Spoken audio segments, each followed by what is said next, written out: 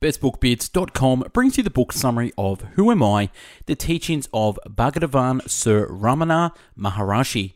This is the quintessential aphoristic work constituting one of the earliest recordings of Maharshi's teaching that spells out the nature of the self and the practice of self-inquiry. The text begins as follows: all living beings desire to be happy always, without any misery. In everyone there is observed supreme love for oneself, and happiness alone is the cause of love. In order therefore to gain that happiness which is one's nature and which is experienced in the state of deep sleep, where there is no mind, one should know oneself. To achieve this, the path of knowledge, the inquiry in the form of who am I, is the principal means. Introduction to Ramana Maharshi and Who Am I? Who is Ramana Maharshi? Ramana Maharshi was an Indian sage and Jivanamukta, liberated being. He was born named Venkataram Lyra, but he is most commonly known by the name Bhagavan Sri Ramana Maharshi. At the age of 16, he had a death experience where he became aware of a current or force, which he recognized as the true I or self, and which he later identified with the personal god or Ishwar, that is, Shiva. 6 weeks later, he journeyed to the holy mountain Anaranchalam, where he took on the role of a sannyas, though not formally initiated, and remained for the rest of his life. About Who Am I? Who Am I is the title given to a set of questions and answers bearing on self-inquiry. The questions were put to Bhagavan Sri Ramana Maharshi by Sri M. Sivakaprasam Bile about the year 1902. This record was first published by Sri Pillai in 1923 in the original Tamil, along with a couple of poems composed by himself relating how Bhagavan's grace operated in his case by dispelling his doubts and by saving him from a crisis in life. Along with self-inquiry, Who Am I constitutes the first set of instructions in the Master's own words. These two are the only prose pieces among Bhagavan's works. They clearly set forth the central teaching that the direct path to liberation is self-inquiry. The mind constitutes of thoughts. The I thought is the first to arise in the mind. When the inquiry, Who am I, is presently pursued, all other thoughts get destroyed. And finally, the I thought itself vanishes, leaving the supreme non-dual self alone. The false identification of the self with the phenomenon of non-self, such as the body and mind, thus ends, and there is illumination. The ultimate question: Who am I? Mind, cause of all thoughts, cognition, and actions. Inwardness, not letting the mind go out, but retaining it in the heart. When the mind stays in the heart and becomes quiescent, the world, names and forms will disappear. Externalization, letting the mind go out of the heart and project the world, what is seen and thought. Sense organs, names, forms appear. The mind should not be allowed to wander towards worldly objects and what concerns other people. The world should be considered like a dream. Who am I? This thought will destroy all other thoughts. As the meditation on the self rises higher and higher, the thoughts will get destroyed. The I, which is the source of all thoughts, will go. Then there will arise self-realization. Realization of the self, Atman, the seer, the substratum, where there is absolutely no I thought. Whatever one does, one should do without the egoidity, I. If one acts in that way, all will appear as of the nature of Siva, God. Happiness is the very nature of the self. What exists in truth is the self alone. The world, the individual soul, and God are appearances in it. Liberation, inquiring into the nature of oneself that is in bondage and realizing one's true nature is liberation. Wisdom, remaining quiet to resolve the mind in the self is called wisdom insight. Wisdom means the appearance of no object, not leaving the self, not seeking what is other than the self is detachment or desirelessness. Non-attachment, as thoughts arise, destroying them utterly without any residue in the very place of their origin. awareness, that I am, existence, consciousness, bliss. Number 1, on the world. The world should be considered like a dream. Waking is long and dream is short. Other than this, there is no difference. Just as waking happenings seem real while awake, so does those in a dream while dreaming. In dream, the mind takes on another body. In both waking and dream state thoughts, names and forms occur simultaneously. Number 2, on mind. What is called mind is a wondrous power residing in the self. It causes all thoughts to arise. Apart from thoughts, there is no such thing as mind. Therefore, thought is the nature of mind. Apart from thoughts, there is no independent entity called the world. That which arises as I in this body is the mind. If one inquires as to where in the body the thought I rises first, one would discover that it rises in the heart. That is the place of the mind's origin. Even if one thinks constantly, I, one will be led to that place. Of all the thoughts that arise in the mind, the I thought is the first. It is only after the rise of this that other thoughts arise. Not letting the mind go out, but retaining it in the heart, is what is called inwardness. Letting the mind go out of the heart is known as externalization. Thus, when the mind stays in the heart, the I, which is the source of all thoughts, will go, and the self, which ever exists, will shine. Whatever one does, one should do without the egoity. If one acts in that way, all will appear as of the nature of Siva, God. There are not two minds, one good and the other evil. The mind is only one. It is the residual impressions that are of two kinds, auspicious and inauspicious.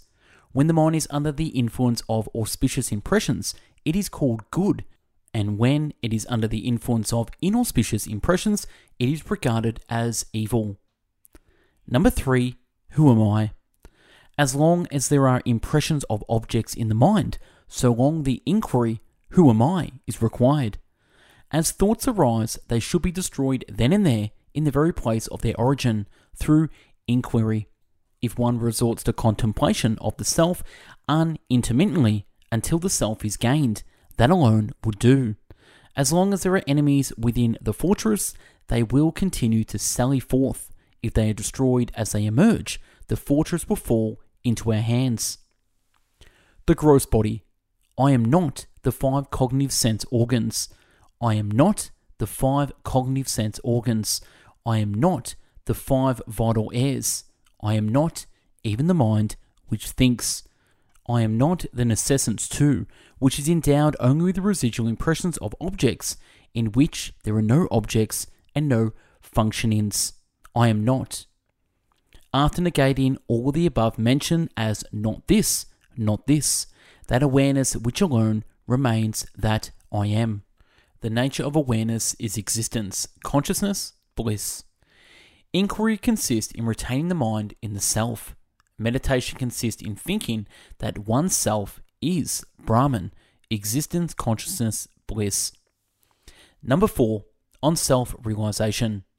By the inquiry, who am I? The thought, who am I, will destroy all other thoughts, and like the stick used for stirring the burning pyre, it will itself, in the end, get destroyed.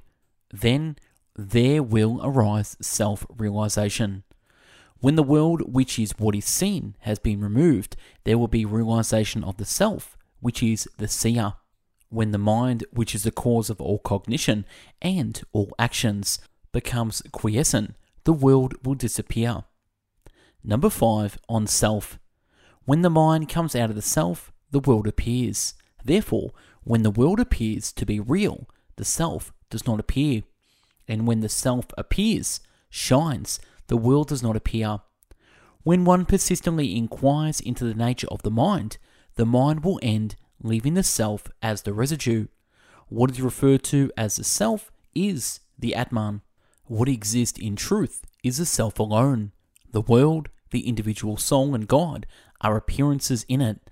Like silver in the mouth of pearl, these three appear at the same time and disappear at the same time. The self is that where the absolutely no I thought. That is called silence. The self itself is the world. The self itself is I. The self itself is God. All is Siva, the self. Giving oneself up to God means remaining constantly in the self without giving room for the rise of any thoughts other than that of the self. Number 6, on liberation.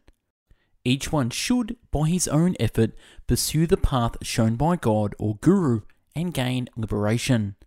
One can know oneself only with one's own eye of knowledge, and not with somebody else's. God and the Guru will only show the way to liberation. They will not by themselves take the soul to the state of liberation. Inquiring into nature of oneself that is in bondage and realizing one's true nature is liberation. All the texts say that in order to gain liberation, one should render the mind quiescent. Therefore, their conclusive teachings is that the mind should be rendered quiescent. Once this has been understood, there is no need for endless reading. In order to quieten the mind, one has to only inquire within oneself what one's self is. How could this search be done? In books. One should know oneself with one's own eye of wisdom. The self is within the 5 Shris, but books are outside of them. Since the self has to be inquired into by discarding the 5 Shris, it is futile to search for it in books. There will come a time when one has to forget all that one has learned. 7. God and nature. Whatever burdens are thrown on God, he bears them. Since the supreme power of God makes all things move, why should we, without submitting ourselves to it, constantly worry ourselves with the thoughts as to what should be done and how, and what should not be done and how not? We know that the train carries all loads, so after getting on it, why should we carry our small luggage on our head to our discomfort, instead of putting it down in the train and feeling at ease? Without desire, resolve, or effort, the sun rises, and its mere presence, the sunstone emits fire, the lotus blooms, water evaporates. People perform their various functions and then rest. Just as in the presence of the magnet, the needle moves. It is by the virtue of the mere presence of God that the souls governed by the 3 cosmic functions, or the 5-fold divine activity, perform their actions and then rest in accordance with their respective karmas. God has no resolve, no karma attaches itself to him. That is like worldly actions not affecting the sun, or like the merits and demerits of other 4 elements not affecting all-pervading space. Number 8, on wisdom. Remaining quiet is what is called wisdom insight. To remain quiet is to resolve the mind in the self. Desirelessness is wisdom. The two are not different, they are the same. Desirelessness is refraining from turning the mind towards any object. Wisdom means the appearance of no object. In other words, not seeking what is other than the self is detachment or desirelessness. Not leaving the self is wisdom. Number 9, on non-attachment. As thoughts arise, destroying them utterly without any residue in the first place of their origin is non-attachment. Just as the pearl diver ties a stone to his waist, sinks to the bottom of the sea, and takes the pearls, so each one of us should be endowed with non-attachment, dive within oneself, and obtain the self-pearl. Number 10, on happiness. Happiness is the very nature of the self. Happiness and the self are not different. There is no happiness in any object of the world. We imagine through our ignorance that we derive happiness from objects. When the mind goes out, it experiences misery. In truth, when its desires are fulfilled, it returns to its own place and enjoys the happiness that is the self. Similarly, in states of sleep, samadhi, and fainting, and when the object desired is obtained or the object disliked is removed, the mind becomes inward tuned and enjoys pure self-happiness. Thus the mind moves without rest, alternatively going out of the self and returning to it. Under the tree, the shade is pleasant. Out in the open, the heat is scorching. A person who has been going about in the sun feels cool when he reaches the shade. Someone who keeps on going from the shade into the sun and then back into the shade is a fool. A wise man stays permanently in the shade. Similarly, the mind of the one who knows the truth does not leave Brahman.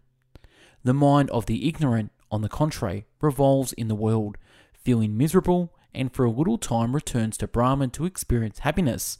In fact, what is called the world is only thought. When the world disappears, i.e., when there is no thought, the mind experiences happiness, and when the world appears, it goes through misery. Number 11, on compassion. The mind should not be allowed to wander towards worldly objects and what concerns other people. However bad other people may be, one should bear no hatred for them. Both desire and hatred should be eschewed. All that one gives to others, one gives to oneself. If this truth is understood, who will not give to others? When one's self arises, all arises. When one's self becomes quiescent, all becomes quiescent. To the extent we behave with humility, to that extent there will result good. If the mind is rendered quiescent, one may live anywhere. And last, number 12, on breath control. The exercise of breath control is only an aid for rendering the mind quiescent. It will not destroy the mind. Like the practice of birth control, meditation on the forms of God, repetition of mantras, restriction on food, etc. are but aids for rendering the mind quiescent.